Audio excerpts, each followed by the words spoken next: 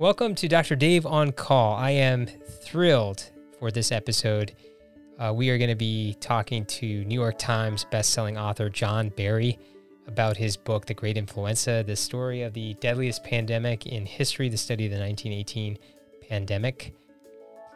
It is definitely applicable in terms of how the parallels of the Great Influenza pandemic of 1918 is to the COVID-19 pandemic now. We're talking over 100 years have gone by, but there are so much that we can learn from the influenza pandemic 100 years ago to today's COVID-19 pandemic.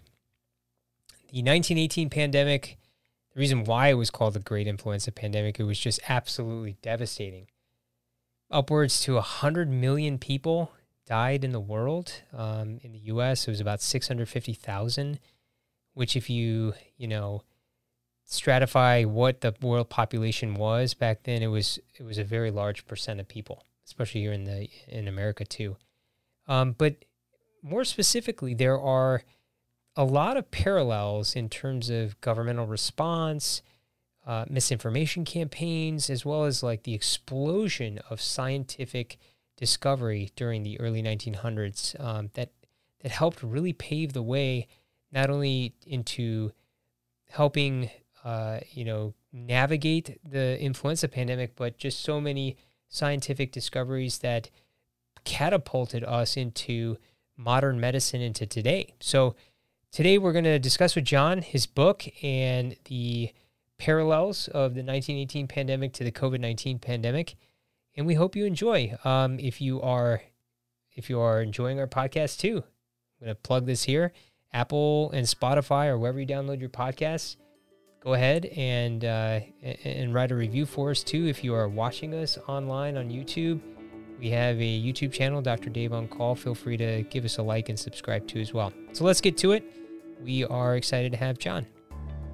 So we are excited for the show today on Dr. Dave on Call. We have John Barry. He is an award-winning writer and New York Times bestselling author. His 2004 book, The Great Influenza, the story of the deadliest pandemic in history, the study of the 1918 pandemic, was honored by the National Academies of Sciences as the year's most outstanding book on science and medicine. John Barry has published numerous articles and even in high-impact journals such as Nature, other publications such as Politico, Washington Post, Time, Newsweek. He's a regular guest on many domestic and international broadcast news network programs, and we are truly excited to have Mr. Barry on our show today. Firstly, John, let me say I'm a huge, huge fan of your work, and as a physician, your account of the Great Influenza Pandemic of 1918 was extremely vivid and very frightening too. First, if you don't mind, just tell us a bit about yourself and how you became passionate about the 1918 influenza pandemic. When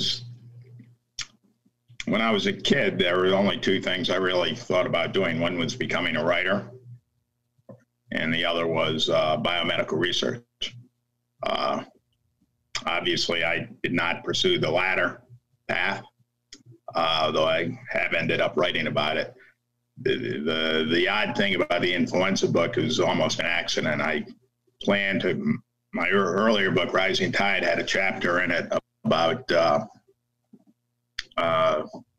home front, really, about in World War I, which culminated in one of the, huge chaotic events in 1919, an attempted assassination of the Attorney General and of J.P. Morgan, race riots in several dozen cities, almost a race war in Arkansas,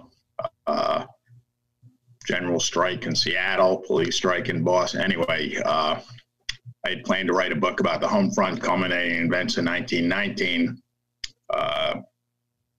Always been interested in the pandemic, and that ended up becoming the entire book, and I never went back to the home front book. When I started, I thought I could do it pretty quickly, actually.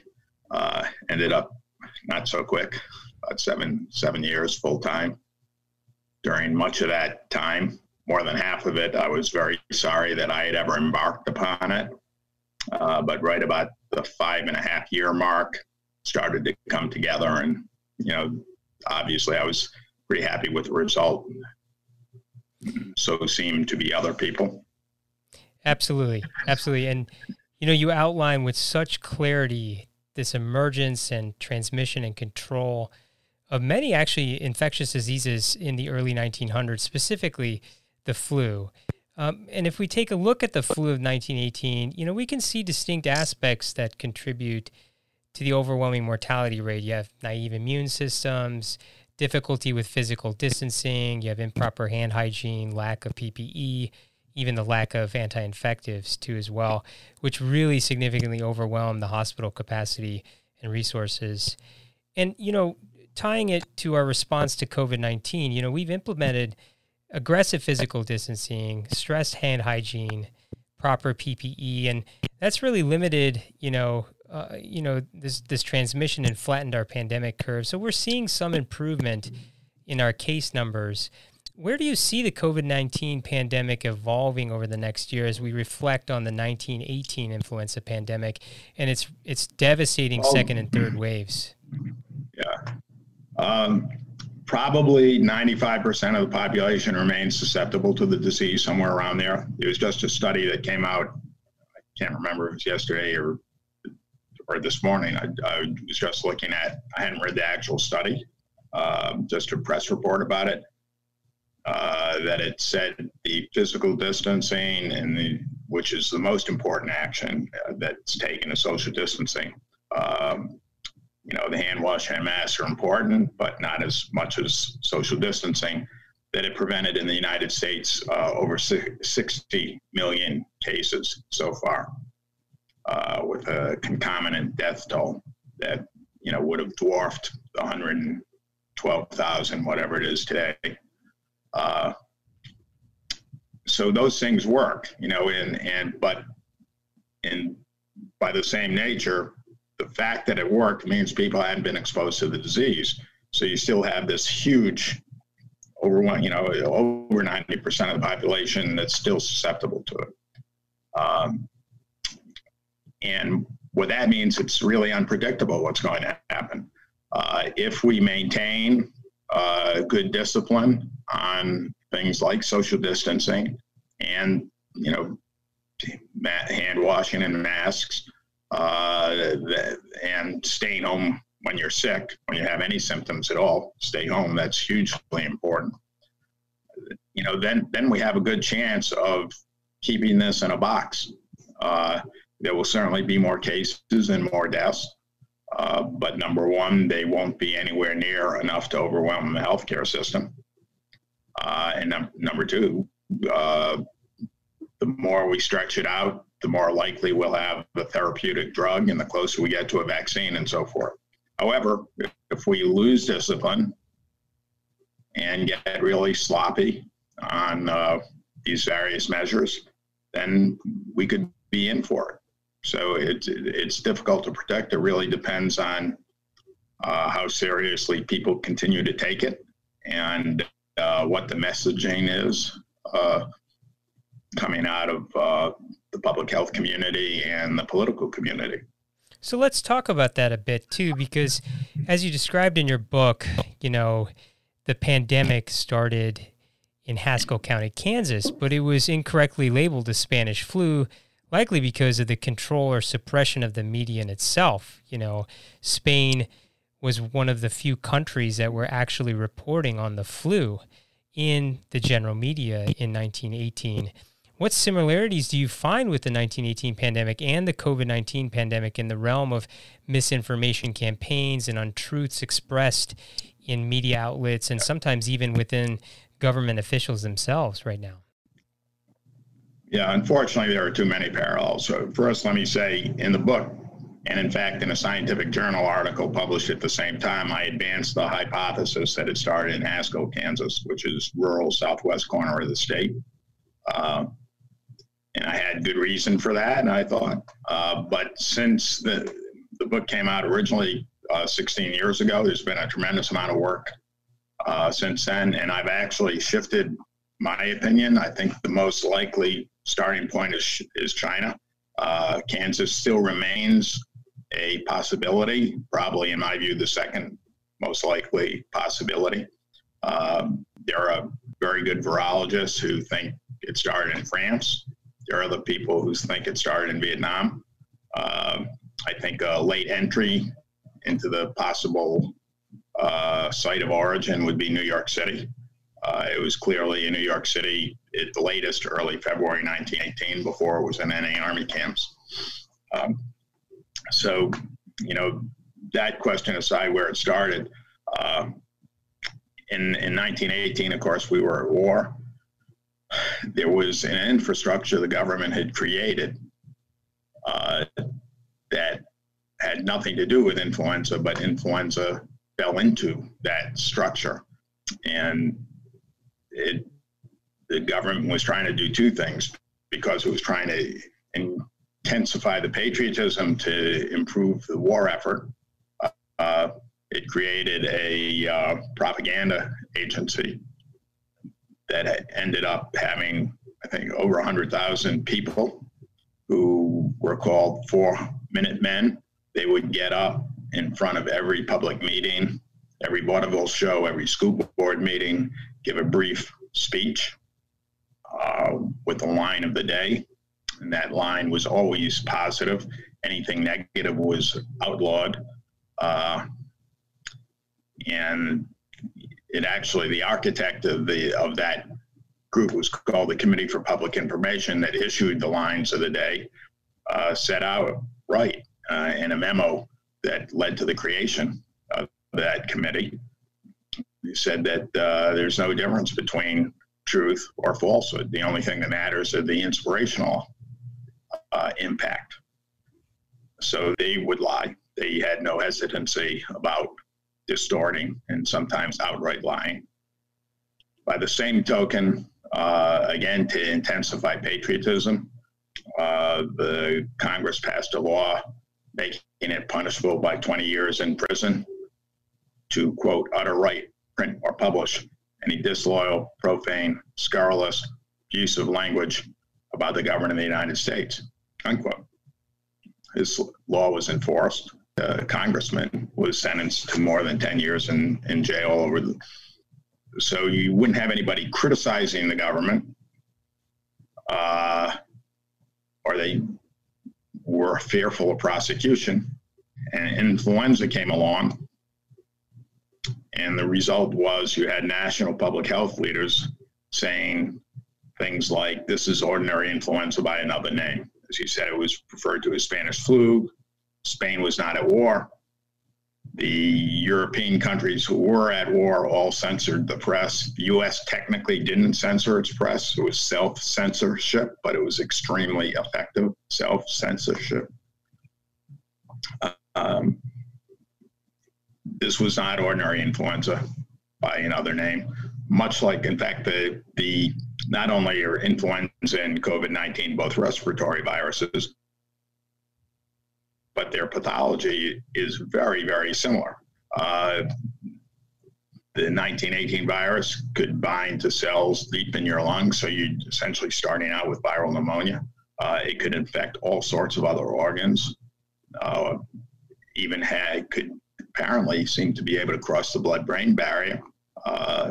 All these things, COVID-19, we're now discovering is done and can do. At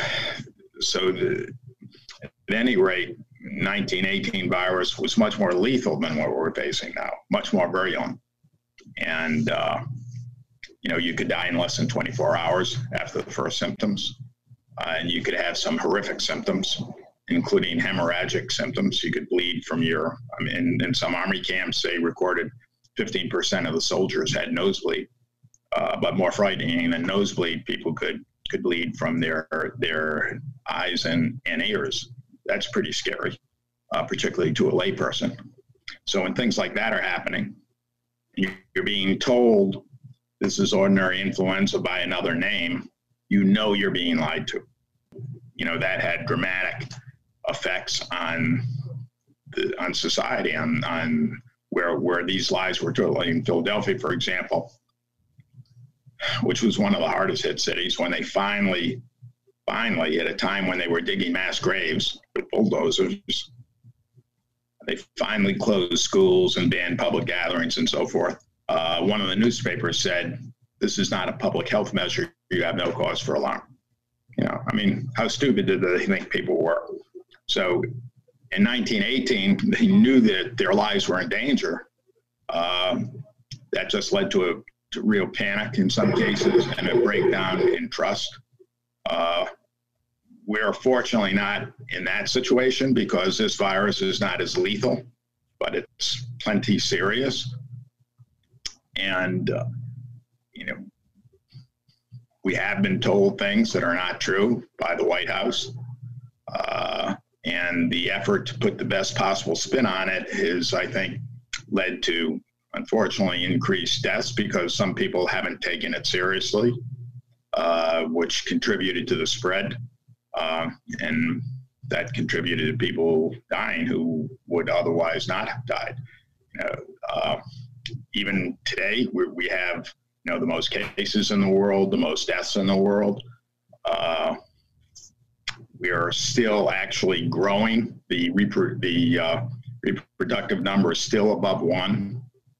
So the doubling rate right now is something like 56 or 57 days.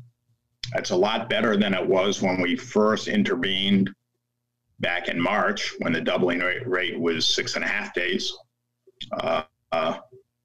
But it's still growing. It's still expanding. So let's talk about the reproductive number, the R naught. We've aggressively tried to push, the COVID-19 R naught below 1, right? And some geographic areas have done better than others. And, you dedicate part 3, the tinderbox of the book, where you describe military bases as accelerants of influenza. And you also describe the catastrophic effects of the Liberty Loans parade in Philadelphia. How do you feel about these worldwide social justice protests and the effect that it's going to have on the spread of COVID-19, if at all? Well, it remains to be seen. Being outdoor, we've learned a lot more about transmission in the last few months than we knew in January and February. Being outdoors is a huge help. Social distancing outdoors. I went to a protest in New Orleans, and there were a lot of people there, and yet it wasn't as packed as it might have been at the protest I attended. Most people were wearing masks. I certainly was. That will help. The situation, for example, in Philadelphia, when they had this huge parade, several 100,000 people watching it, they were, closely packed together, crowding to get a better view of the parade, as close to the street as you could get. They were singing songs, was fairly standard back then. We know that expels virus over a longer period, physical distance. So I think that was a little bit scarier, more than a little bit. I think it was scarier than the protest marches. So, I'm concerned about it. I think it remains to be seen just how deleterious that was. I think everybody at the protest was certainly aware of the risk and had been warned, about crowding. So it wasn't quite as closely packed, as densely packed as another kind of protest might have been at another time. So there's reason for concern, and we will see. It's a tricky virus. They lifted controls very early. That hasn't happened. In other states where, like Florida, for example, the growth rate has ticked up significantly. It hasn't exploded, but it's gotten a lot worse. Also in Texas. But Georgia remains a puzzlement. We're learning that this virus, more than influenza, for example, seems to have super spreading events, and that from SARS and MERS, which were both coronaviruses, we know that Some people expelled a lot more virus than others, shedded a lot more virus, which contributed to super spreading. Again, much more so than in influenza. We're still learning, and it'll be a long time before we really have this virus down. And I agree with you. I think the next few weeks will be very telling to see if there is an uptick in cases, if there is actually a spike in cases too. It's almost as if, this is the experiment scientists, would have liked to do, but ethically couldn't do it, in terms of mass gatherings and to see what effect being outside or the heat or, what PPE implementation with physical distancing would do too as well. I want to talk about the second wave because during that second wave, you eloquently described this explosion of non-peer-reviewed scientific methodology. It was widely used, and it was likely due to the devastating effects of the flu itself and the pandemic and this desperation to immediately find solutions.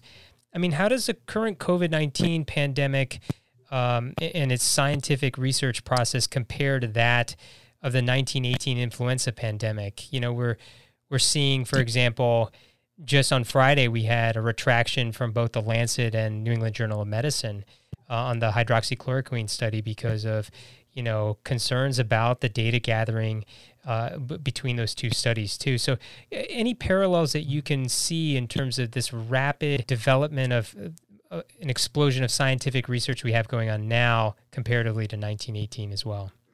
Well, that certainly happened in 1918.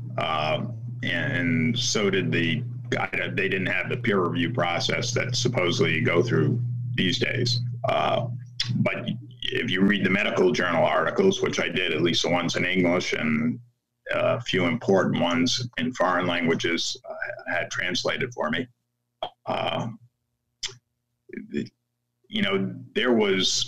everything was tried. Every possible, anything that had any logic to it was tried, including some things we're doing now, like convalescent serum. They could make vaccines back then. They were quite good at making vaccines and understood the basics of the immune system. Obviously, they didn't have the tools that we have today, molecular biology and so forth. But there was plenty of bad science that was published in the Journal of the American Medical Association because people were reaching. Here, I'm on a Google group of scientists around the world.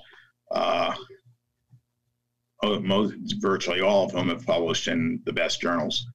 There was a comment yesterday that I read about some paper saying they wished that, and I think it was Nature Medicine they refer to, which is a top flight journal. They say, and one guy commented, "I wish they were this lax when I submitted an article on something other than COVID-19," because he ripped this particular submission, which had been published, to shreds. He thought it was ridiculous. By the same token, getting these ideas out there isn't all bad. Certainly in the scientific community, even under the best of circumstances, people recognize that a lot of these, articles that are published after a thorough peer review process can still be wrong, or more likely be unimportant. But getting an idea out there, I don't think is a bad thing. I think maybe a little bit stricter peer review would be preferable. But an idea on something can spark somebody else to think of something else that could be sort of a horizontal intelligence. If you see something way over there, my hand's pointing over there, and something way over there, normally somebody doesn't connect these two things. And yet, as soon as someone makes a connection between them, it seems eminently obvious. And I think a lot of creative jumps come from someone who connects things that seem to be far apart, but in reality have a real connection, maybe indirect. So, there's just there was an article, I can't remember if it's in Nature or Science, last week, talking about the interdisciplinary nature of what's going on.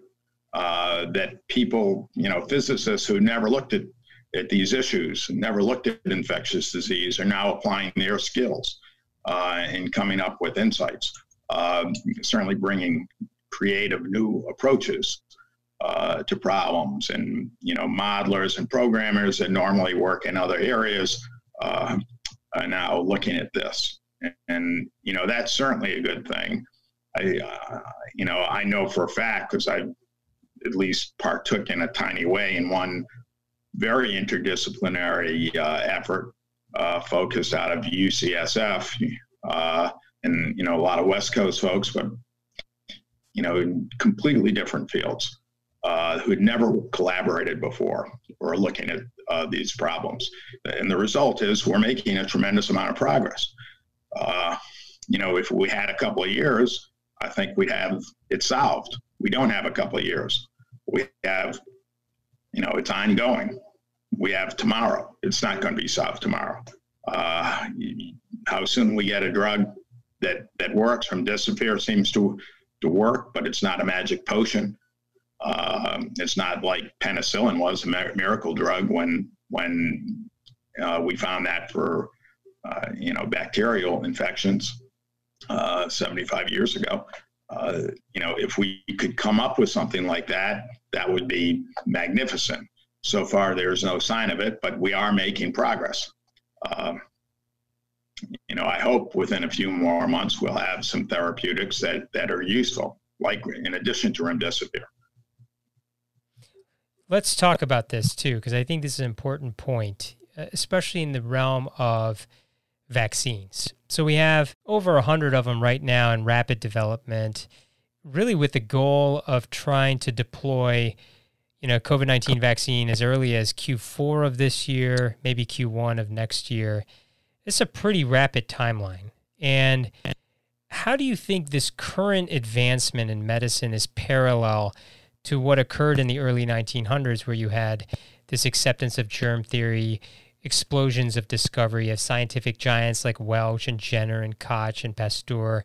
How realistic is this COVID-19 timeline? And what are you seeing in terms of this, almost Operation Warp Speed, as some have framed it, in terms of a COVID-19 vaccine comparatively to the 1918 pandemic? Well, remember, I'm not a virologist. I'm not an expert on vaccines. So, I read a lot about them, and, but I'm not an author of these articles. All I do is absorb them. So I can only repeat what seems to be the basic view right now.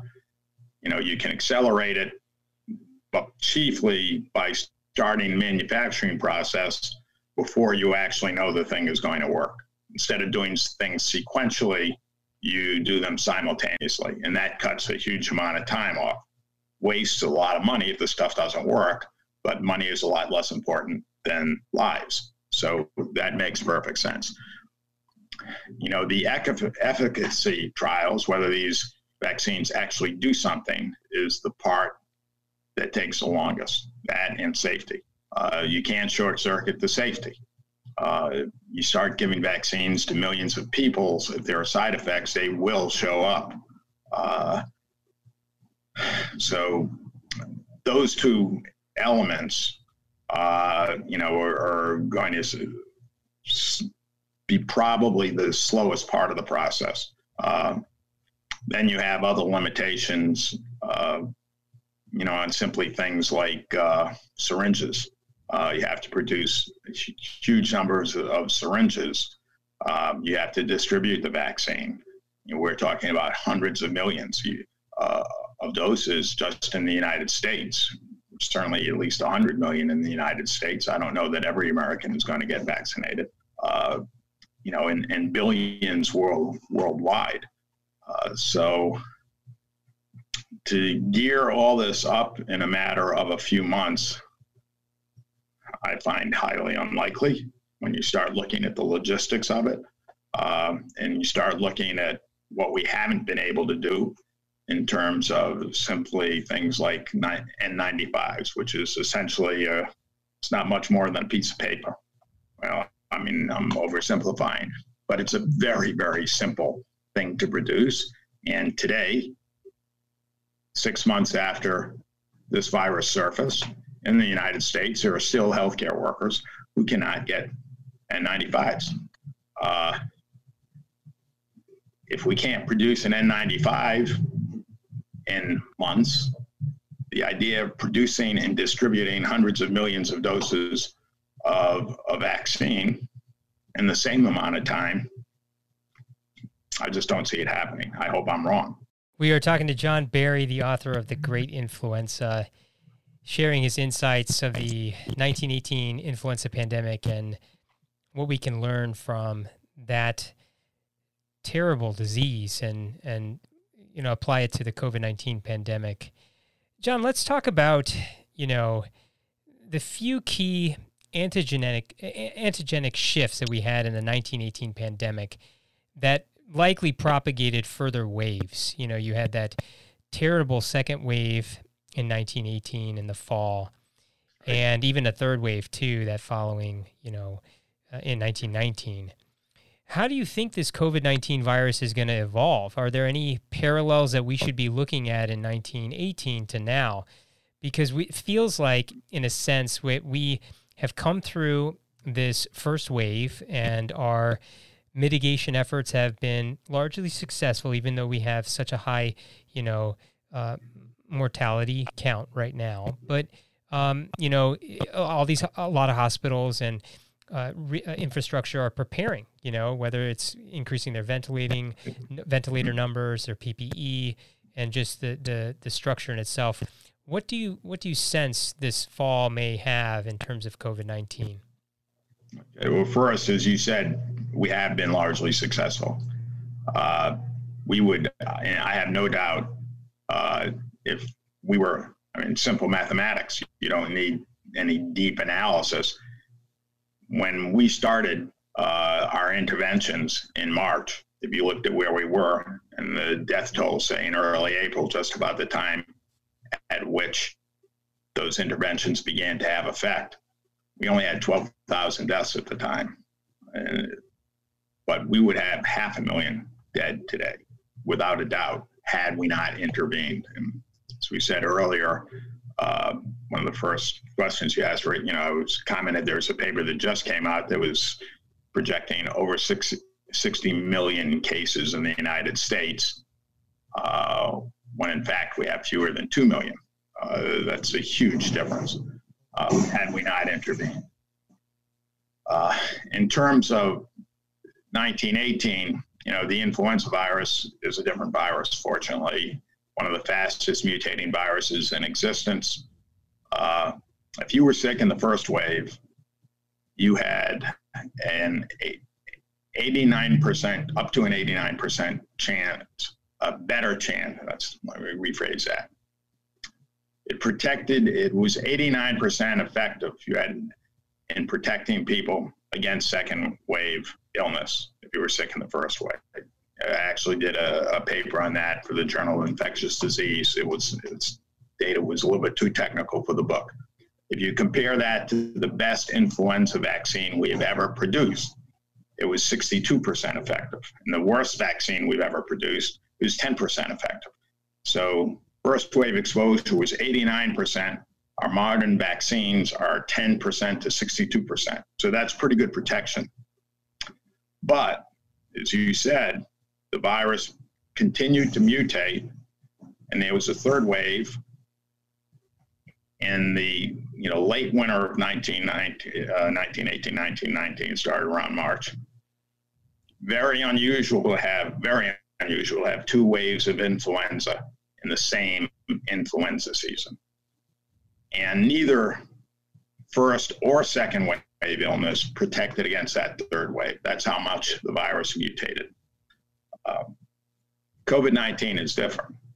The virus is much more stable than influenza. There have been a lot of people looking for mutation rates. for mutations. It is mutating much more slowly than influenza, but none of the mutations look like it will make it either more virulent or more contagious. There was a study out of Los Alamos a couple of weeks ago that got a lot of pushback from the scientific community regarding how contagious the disease was going to be. There has been sort of a meta-analysis that came out, I think, last week of something like 15,000 different viral samples, and didn't really see any evidence of mutation that would affect either virulence or its ability to infect. The spike protein, which is the target of most of the vaccines, that's a thing that sticks out from the virus and actually allows it to infect other cells. That seems particularly stable. So I'm not concerned, and I don't think anybody's really concerned of the nightmare scenario developing that this virus turns more virulent and starts killing people in larger numbers than it's doing already. If it did do that, if it became a 1918 kind of virus, that would be horrific. It's almost an end of the world scenario. But there isn't the slightest indication that that's going to happen. By contrast, in 1918, even though the spring wave was generally mild, very mild, so mild there were medical journal articles that said this looks and smells like influenza, but it's not killing enough people, so it's probably not influenza. But even then, when it was generally mild, there were pockets of virulence where you could see, this virus looks like it really has the potential to be very, very deadly. And despite incredible surveillance all over the world, we haven't seen the slightest hint anywhere in the world of that being true of COVID-19, thankfully. So taking this into account as we get into the fall, and we've known that our economic closures, even though the consequences, are the viability of our economy, but we flattened the pandemic curve. Some government officials have declared that the economy is going to remain open, regardless of whether there's going to be more COVID-19 waves. What can we learn if we have a similar, second wave that's analogous to 1918? Are we going to necessitate closure, or are we going to offset that by keeping the economy open while understanding that our likelihood, the mortality rate will increase tremendously? Well, just to reiterate, I don't think, and I don't know anyone who thinks there'll be a second wave in terms of lethality, as we were just discussing. What there is real concern about is another wave that has explosive spread in terms of the number of people who get sick, and then again you end up with a lot of people dying, even with a low case fatality rate. And that is a real concern. That certainly could happen if we relax all the social distancing measures and so forth. Politically, I can't see too many states reimposing the closure orders of the early spring. I just don't see that happening, almost no matter how bad it gets. But by the same token, there's no reason it gets that bad. I think you could certainly get the public, if things started to pick up again, to pay more attention to the social distancing measures, masks, hand washing, staying home when sick, those four things, particularly the social distancing. That may relax, but if the disease picks up, I think individuals will start paying more attention to those things again. Also, as we're learning more about transmission and who's vulnerable and who isn't and so forth and so on, I think we can be more selective in closures that we may have to make. Instead of a general closure, I could see a closing of bars and restaurants, for example, and churches, while leaving the economy open. And in fact, in 1918, they did not, practically no place, in fact, no place I know of, closed down the entire economy. Nor did we actually, even when we were supposedly closed, we were still sent plenty of the economy continued to function. But they did even less in 1918. They closed places of public gatherings, but that was about it. Now, fear created enormous absenteeism from work, which effectively closed down much of the economy. But it wasn't from a government-mandated order. So in the fall, in a worst case, things start to pick up. Again, depends on the state. In a state like Florida or Georgia, I don't think the political leadership would be wise enough, would be smart enough to do what I would regard as the right thing. But in other states, I'm in Louisiana, also certainly a southern state, but with a Democratic governor who I think has done very well. But it's not just, although it's largely been partisan, and Republicans tended to follow Trump. You have Republican governors like Mike DeWine in Ohio, who's been one of the best, I think, in terms of trying to protect his citizens by closing. Ohio closed very early and had, I think, considerable success in doing so. And one thing that might be worth mentioning, I don't think I was ever really an advocate for closing schools. In influenza, it's almost automatic when there's a bad influenza outbreak, including seasonal influenza, you close schools because kids are super spreaders in influenza. That is pretty much a well-established fact.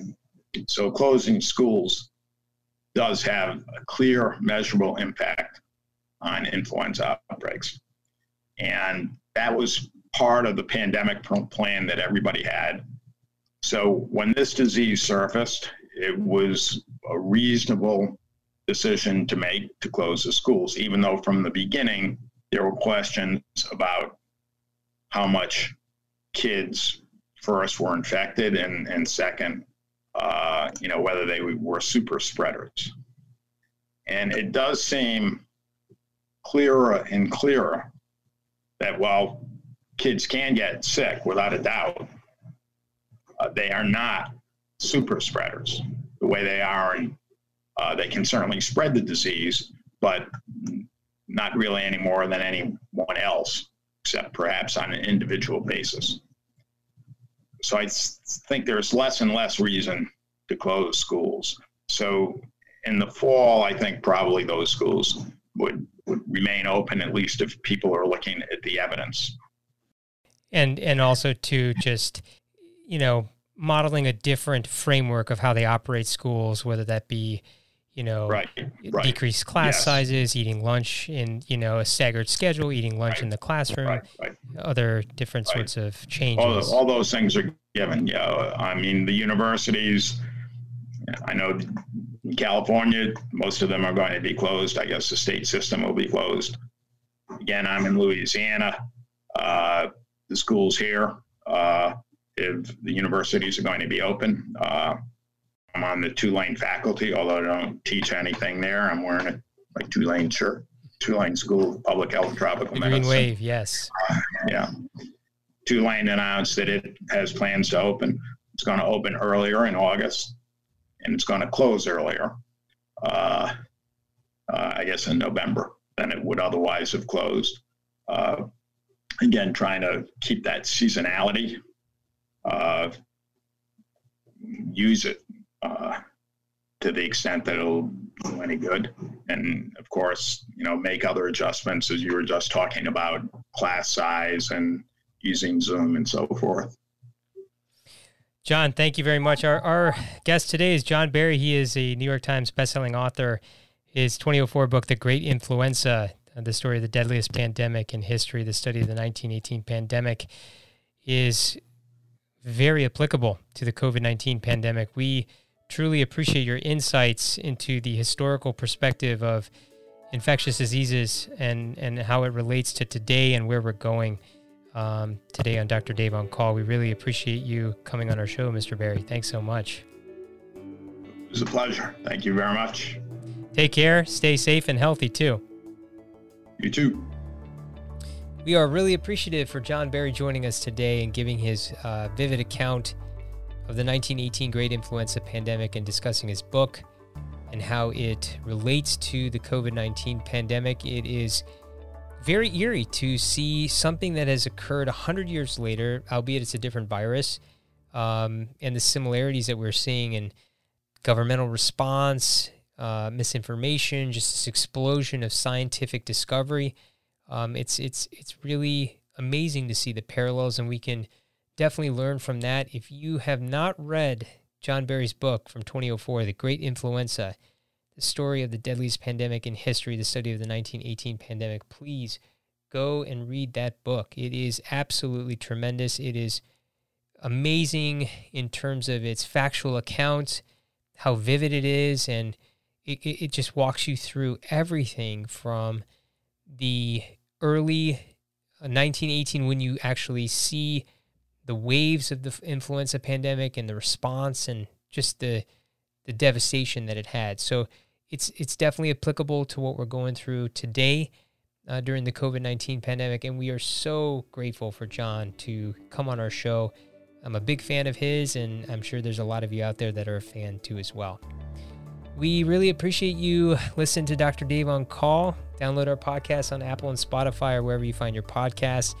And if you are watching us on our YouTube channel, Dr. Dave on Call, please subscribe to us, give us a like too as well. We hope you all are staying safe and healthy during the COVID-19 pandemic, and we'll see you next time. Take care.